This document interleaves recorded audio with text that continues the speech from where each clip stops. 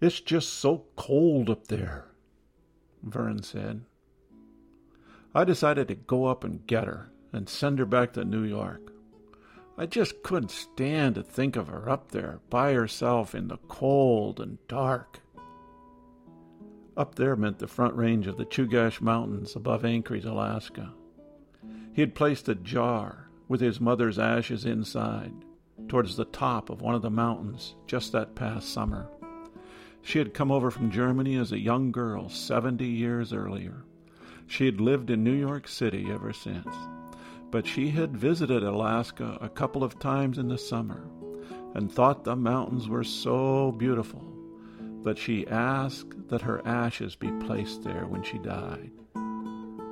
She never experienced the mountains in the winter. This is Retirement Talk. I'm Del Lowry. Where do you want me to put your ashes? My wife asked me this past week. So, I just turned 70, and now things are getting a bit more serious. I laughed off the inquiry with, "I don't care. It won't mean anything to me. I'll be gone." We walked on down the trail to our afternoon coffee. The following day, I was having lunch with a friend whose wife died about a year ago. He was planning on a dusting of her ashes in one of our national parks that she particularly liked.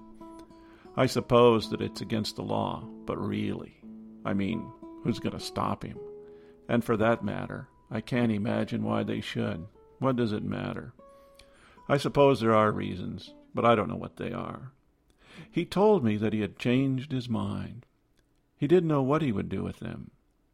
He didn't want them sitting around in a box, but he didn't really know where to put them. He had asked his children, but they deferred to his judgment.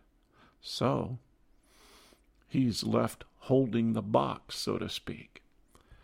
I had another friend a few years ago dying of asbestosis, cancer of the lungs.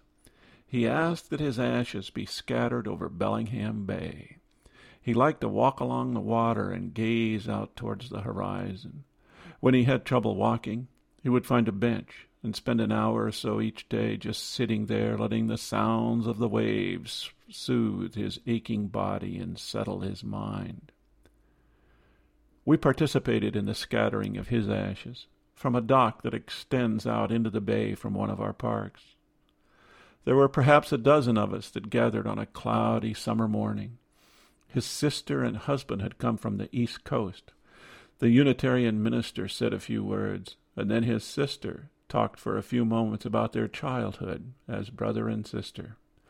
Then we took turns, releasing his ashes, a handful at a time, and they slowly swirled into the water. Brenda had brought some flowers and gently placed them on the water. They sat still for a moment, and then slowly started moving away from the dock and out into the bay. We walked to the nearest coffee shop and shared stories of Dale and how he had touched our lives. It has been several years since we launched our friend on the bay. Our windows look out over the water, and my eyes go there first thing every morning. I think of my friend sometime during each day. He's out there in the storms. He's out there in the calm. He's in the reflected sun or the crashing waves. He seems to have chosen a great place from my point of view. When our favorite dog of 13 years died, we buried him in the backyard.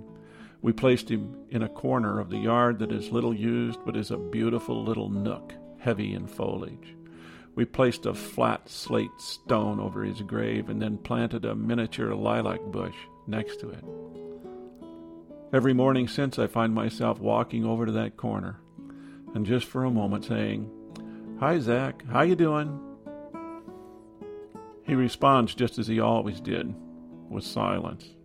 But yet, there's a sense of friendship.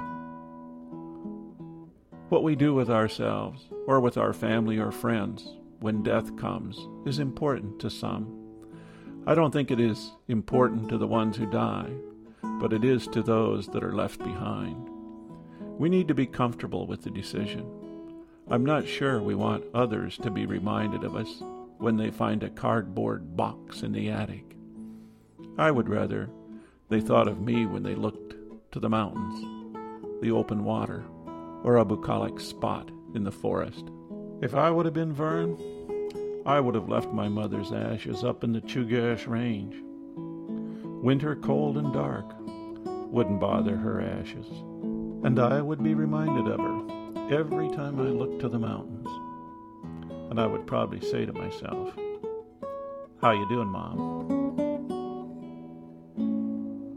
This is Retirement Talk. If you have questions, comments, or a story you'd like to share, contact Del at retirementtalk.org.